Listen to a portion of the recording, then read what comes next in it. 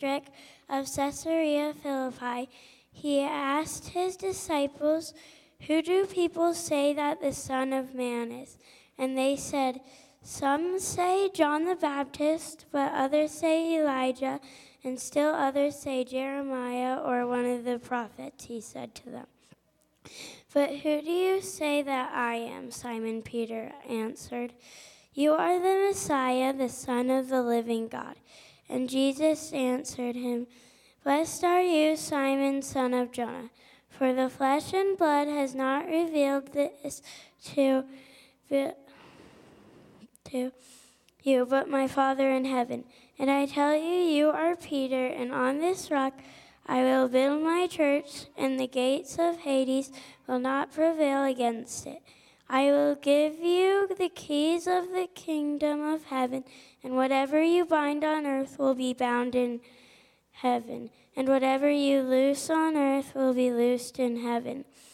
Then he sternly ordered the disciples not to tell anyone that he was the Messiah.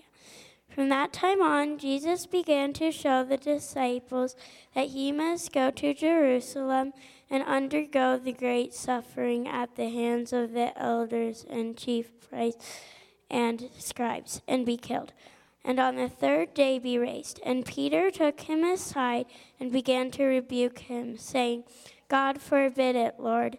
This must never happen to you."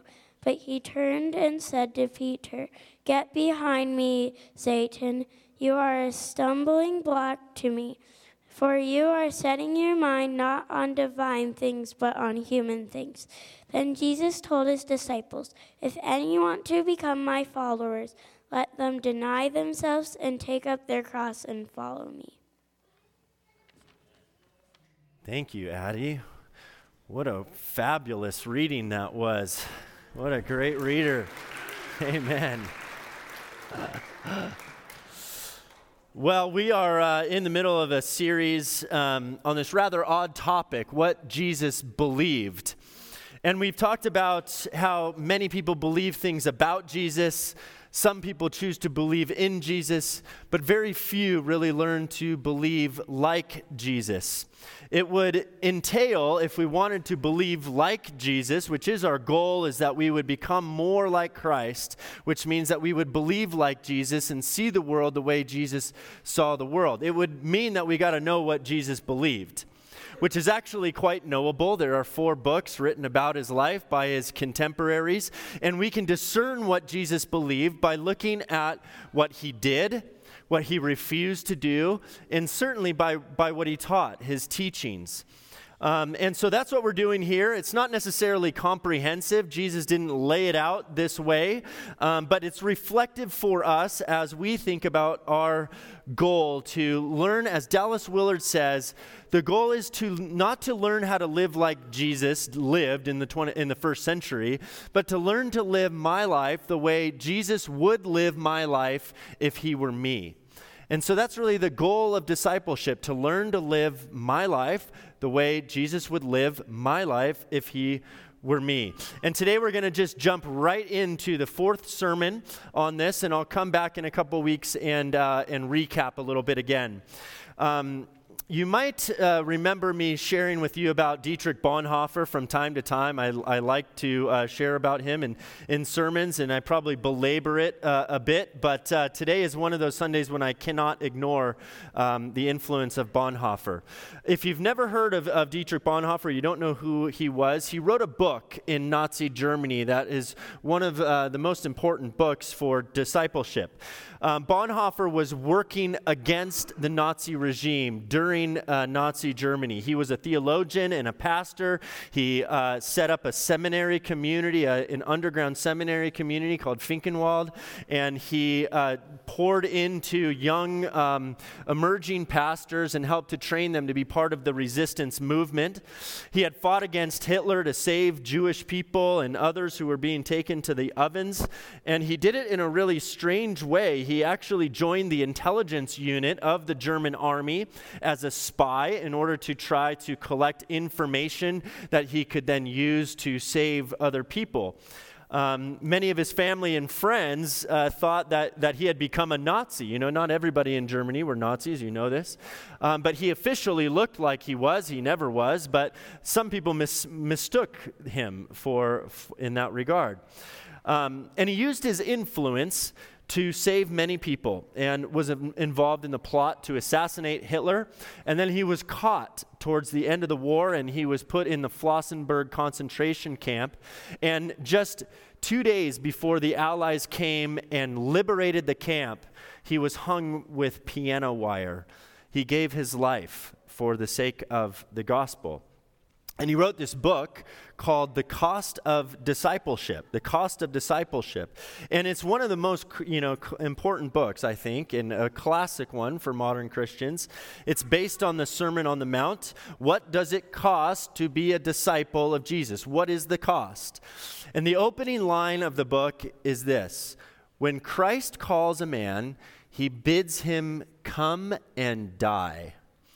When Christ calls a person, he bids them come and die. Now, if I were a marketing professional for Jesus, I don't know that I'd use that motto, come and die. Can you imagine if on our church sign out on 39th that said Mount Olympus Presbyterian Church, worship at 11, come and die with us? I'm not sure it would pack the place out, And so, this is an interesting, but Jesus said, if anyone would become my followers, if anyone would be my disciple, which is an interesting thing because they were already his disciples when he said that to them, but nonetheless, if anyone would continue to be my disciple or one of my followers, they must deny himself, take up their cross, and follow me. And then he goes on to say, well, what good would it be if they gain the whole world but forfeit their life? And this, of course, Jesus said this in the context of an interaction that he had with his disciples, and particularly Peter. He's talking with his disciples, and this is at the end, towards the end of his ministry. He's making his way towards Jerusalem. He had been his public ministry for 3 years, and he says to his disciples, what's the word on the street? Now that I've been doing this all this time, who do the people say that I am? What do they believe about me? And they said, well, some think that you're, Elijah, John the Baptist. Some think you're one of the prophets. And then he says, well, what about you? Who do you think that I am? And Peter offers his confession, this wonderful affirmation of faith. You are the Messiah, the Christ, the Son of the living God. And Jesus praises him for this. He says, well done, and he says, on this rock, on your faith, Peter, I'm going to build my church. And then he says, I'll give you the keys to the kingdom of heaven. Things seem to be going pretty well for Peter. He got the answer right. He's getting praised by Jesus. And time goes on, and then it sort of takes a little shift. And Jesus starts to talk about his upcoming death and his suffering that is about to happen. And Peter, the one who got the right answer just a minute ago, now pulls Jesus aside. I kind of love that. He's like, I don't want the others to hear this. Jesus, this suffering and death of yours must never happen. This is just not going to happen. We're not going to let this happen. Don't worry, we'll protect you. This will never be. And Jesus rebukes Peter, and he says, get behind me, Satan, which is a striking thing to say to the one who you just gave the keys of the kingdom of heaven to. But of course, Jesus isn't saying, Peter, you are Satan, get behind me. What Jesus is doing is he's acknowledging the source that is influencing that situation. Because he says you have your mind set on earthly things, not on things above. And so he says, get behind me, Satan, because that's the same force that was influencing the situation when Jesus was being tempted in the wilderness. And he was being tempted in the wilderness to avoid the hard things in life. And what did Jesus say to the serpent, the Satan at that point? Go away. That's what Jesus does in the face of temptation. Go away from me. And so in this point, he's not saying, Peter, my disciple, get away from me. He's talking to the one that is influencing the thoughts of Peter in that moment. And then he says, if you want to be my disciple, you're going to have to deny yourself, take up your cross, and follow me.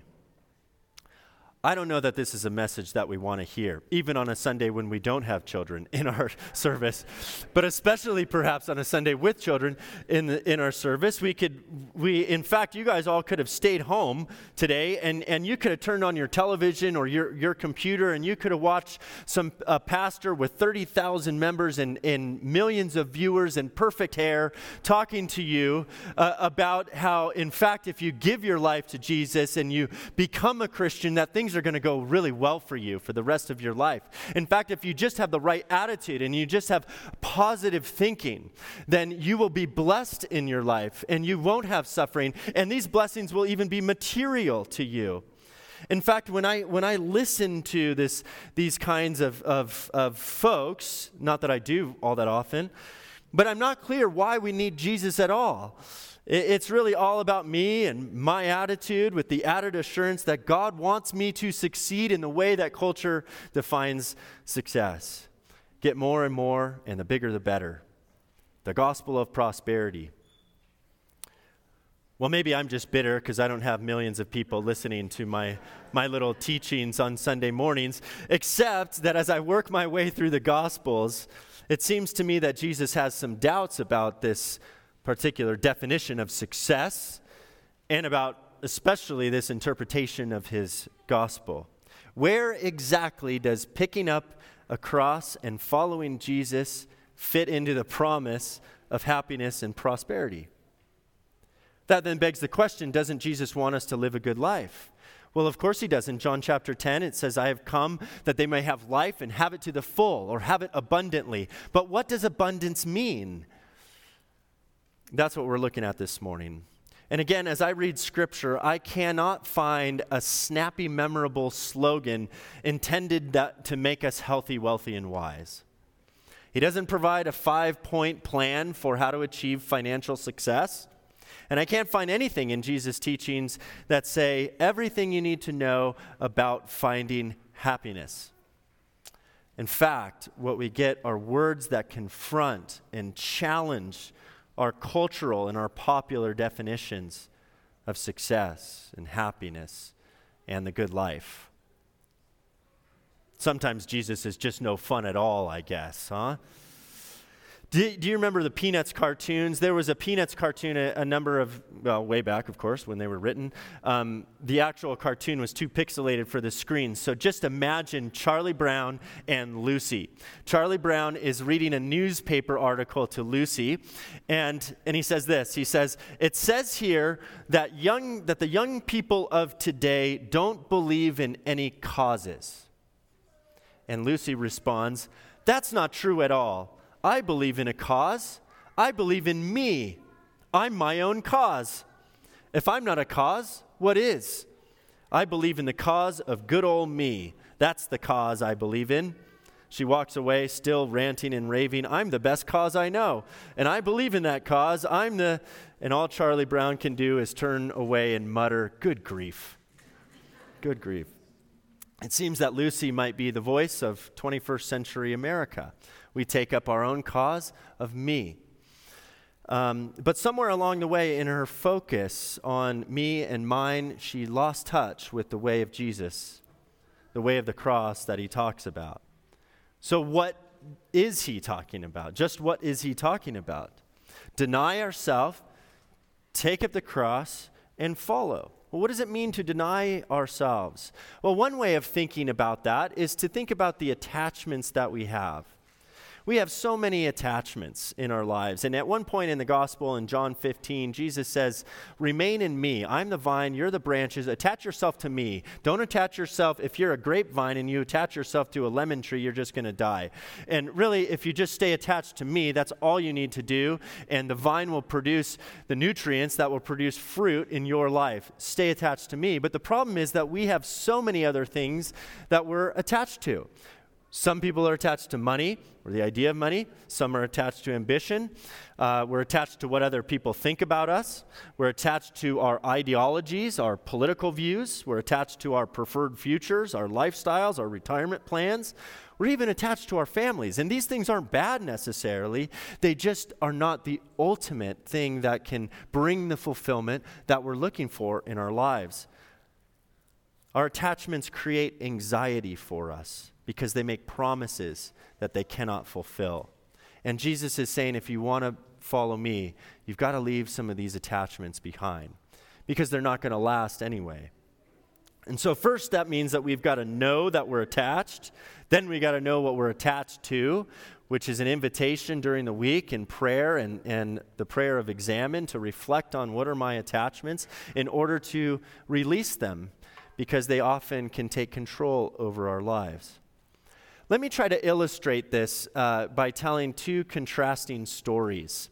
The first story is about a woman by the name of Barbara Jenkins. Barbara Jenkins. And it's told by the late Fred Craddock, who was a preacher theologian. Barbara Jenkins was a member of his church.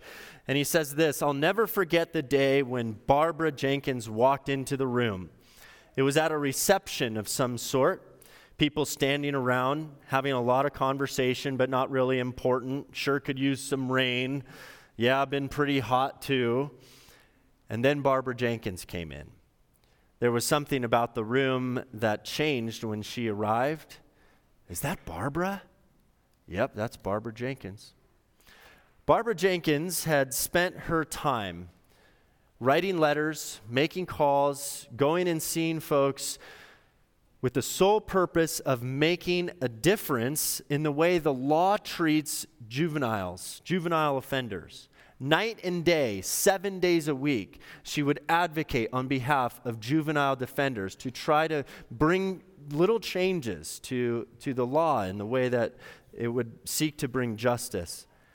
And once she was asked, do you enjoy doing this advocacy work all the time, spending so much time doing this?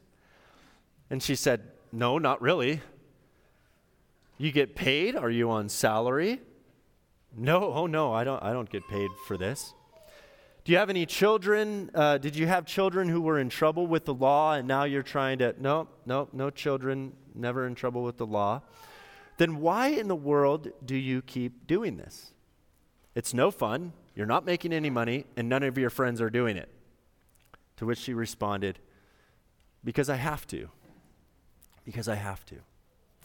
This is someone who understands what it means to deny herself, take up the cross, and follow. She sees that she had been bought with a price. In contrast to that story of Barbara, there was an article in the opinion section in the New York Times a number of years ago about commercial airline travel. And within that article, there was someone who was interviewed about his experience. And this man who was interviewed was a billionaire, and he had made his wealth by inventing a particular widget. And so the widget billionaire talked about how he was on a flight from LA to New York, sitting in first class. And also in first class was a young mother with a baby who was crying the entire way, all the way from LA to New York. And the man decided, the widget billionaire decided that he would never again fly a commercial jet. And this is what he wrote. Because my mission statement for myself is to exclude from my life anyone who might bum me out. Let's just ponder that for a moment. Would you just meditate on this? My mission statement is to exclude from my life anyone who might bum me out. Jesus said, if you want to be my disciple, you must learn to exclude from your life anyone who might bum you out. Right. I think the life of Barbara Jenkins, in contrast to the widget billionaire, the choices she made, the people she fights for, that gives us an insight into what Jesus was talking about here, putting ourselves aside. The image of taking up a cross is a difficult one to handle, to bear, to wrap our brains around. Both in the first century and even today as well, the phrase has kind of been watered down in our culture. So we might use it or hear it in this way, he's going through cancer. He has a heavy cross to bear. Or she has a heavy cross to bear. She's going through a divorce. But nobody in the first century would have thought that by hearing such a thing. The cross in the first century was a symbol of state-sanctioned public execution. If you saw someone carrying a cross in the first century, the one thing that you would know is that they weren't coming back. They were going to die, physically and publicly. And so when Jesus says this, it would have sounded like, pick up your electric chair and follow me. Pick up your gallows and follow me. That's how it would have sounded. It's this drastic call to something very, very deep. That's not about, well, every time I do go through something hard, I'm carrying a cross. No, it's a choice, a deliberate choice to die to the self for the sake of something greater. And that leads me to say that the path of the cross or cross-bearing is not the pathway of defeat. It's not the pathway of defeat. It's the pathway of transformation. The cross isn't the pathway of defeat. It's the pathway of transformation, of dying to the old, as Heather said in between our songs, in order that the new would be born. So what are we dying to? One New Testament scholar says that when Jesus spoke of death, of taking up the cross, of dying to ourselves, he was talking about two deaths. Two deaths he had in mind. One is the dying to self as the center of our concern. The dying to self as the center of my concern. And two, the dying to the world as the center of my significance and my security. Those are the two things, by the way, that psychologists say we all need in our lives. Security and significance. I would also add belonging, but security and significance. Security, am I safe? Significance, do I matter? And so what this theologian is saying is that to die to ourselves is to die to myself as the center of my concern and to die to the world as the source of my security and my significance. Barbara Jenkins, Mother Teresa, Martin Luther King Jr., Rosa Parks, even Tyree Nichols' mother. They get that. They got that. They embrace it. Barbara Brown Taylor wrote, following Jesus means receiving our lives as gifts instead of guarding them as our own possessions. It means sharing the life that we've been given instead of bottling it for our own consumption. It means giving up the notion that we can build dams to contain the bright streams of our lives and letting them go instead, letting them swell their banks, spill their wealth, running full and growing fuller. See, it's out of the overflow of the heart. It's out of the abundance of God's love for us that we can then give ourselves away. This means that to die to ourselves doesn't mean that we're supposed to have a low view of ourselves or that we should not have our dignity. Dallas Willard, he put it like this. He said, dying to self does not exclude having a proper sense of self-worth, including the need to feel recognized and valued. Recognition from others is a good and proper thing, but it must not be what controls our lives. It must not be the goal of our existence. If we find that our need for recognition is consuming our thoughts and determining our behavior, then we need a higher source. We need to move to a higher source for our sense of personal worth. That source is, of course, God's love for us. And that leads to the third step. Deny ourselves, which is learn to let go of all our attachments, to take up our cross, which is to no longer look to myself as the center of my concern, look to the world as the source of security and significance. And then he says, and follow me. Without that third part, we'd kind of be left to go, well, what's left then? There's no self. Notice Jesus doesn't say, deny yourself, take up your cross, and make the most of it. He doesn't say take up your cross and find somebody who you can hang out with or whatever. He says take up your cross and follow me, because it is in Him that we find our true self. It is in Him that we find our true life. And if we make that our aim, to be like Christ, we grow in our ability to live from that place of our true selves. Paul said it like this in Colossians chapter 3. He said, since if you have been raised with Christ, it says, since you have been raised with Christ, set your hearts on things above, not on earthly things, which is exactly what Jesus criticized Peter from doing. Set your hearts on things above, not on earthly things, where Christ is seated at the right hand of God. Set your minds on things above, not on earthly things. For you died, and your life is now hidden with Christ in God. And when Christ, who is your life, appears, you also will appear with him in glory. Did you know that Christ is your life? Did you know that your life is hidden with Christ in God?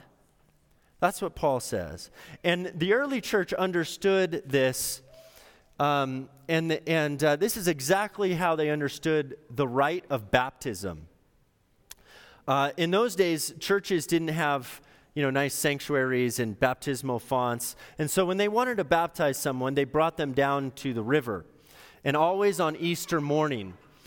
And we still have some of the liturgies that we've inherited from those days, from the 2nd and 3rd centuries. And what would happen is if a candidate were to be baptized, she would go down to the edge of the river, and he would take off his outer garments. And there would be a white robe on underneath. He would take off his outer garments and would say, I'm taking off the old self. I'm taking off the old man, the old woman, the old addictions, I'm putting off the old habits, putting off the old sins, the old illusions of life, putting all that off. And then this person would go down into the water, and the priest would immerse them all the way underwater and would say, buried with Christ in your baptism. And then raise them out of the water and say, now you are risen with Christ to new life. Using these words from Paul. And then as they got out of the water, there would be a new set of clothing on the other side of the river that they would put on to say, I am now clothing myself with the character of Christ, with patience, humility, gentleness, and kindness. And their new lives begun. What this means for us is that the more we become like Jesus, the more we seek to become like Jesus by putting off the old self and taking on his identity, his character, his teaching, his thoughts, his compassion into our lives, the more we become our true selves. And in fact, the more human we become. When someone says, I don't really want to go and serve the poor, that's just not who I am, that's wrong. It actually is who you are. You're just not able to see who you truly are, especially if you're baptized. If you've died to the old self and you've taken on the life of Christ. Your life is now hidden with Christ in God. Christ served the poor. If you say I'm not interested in serving the poor, you're not living into your true self. Thomas Merton said that our false self is a self that we create, that we fabricate apart from love, apart from relationship, apart from God.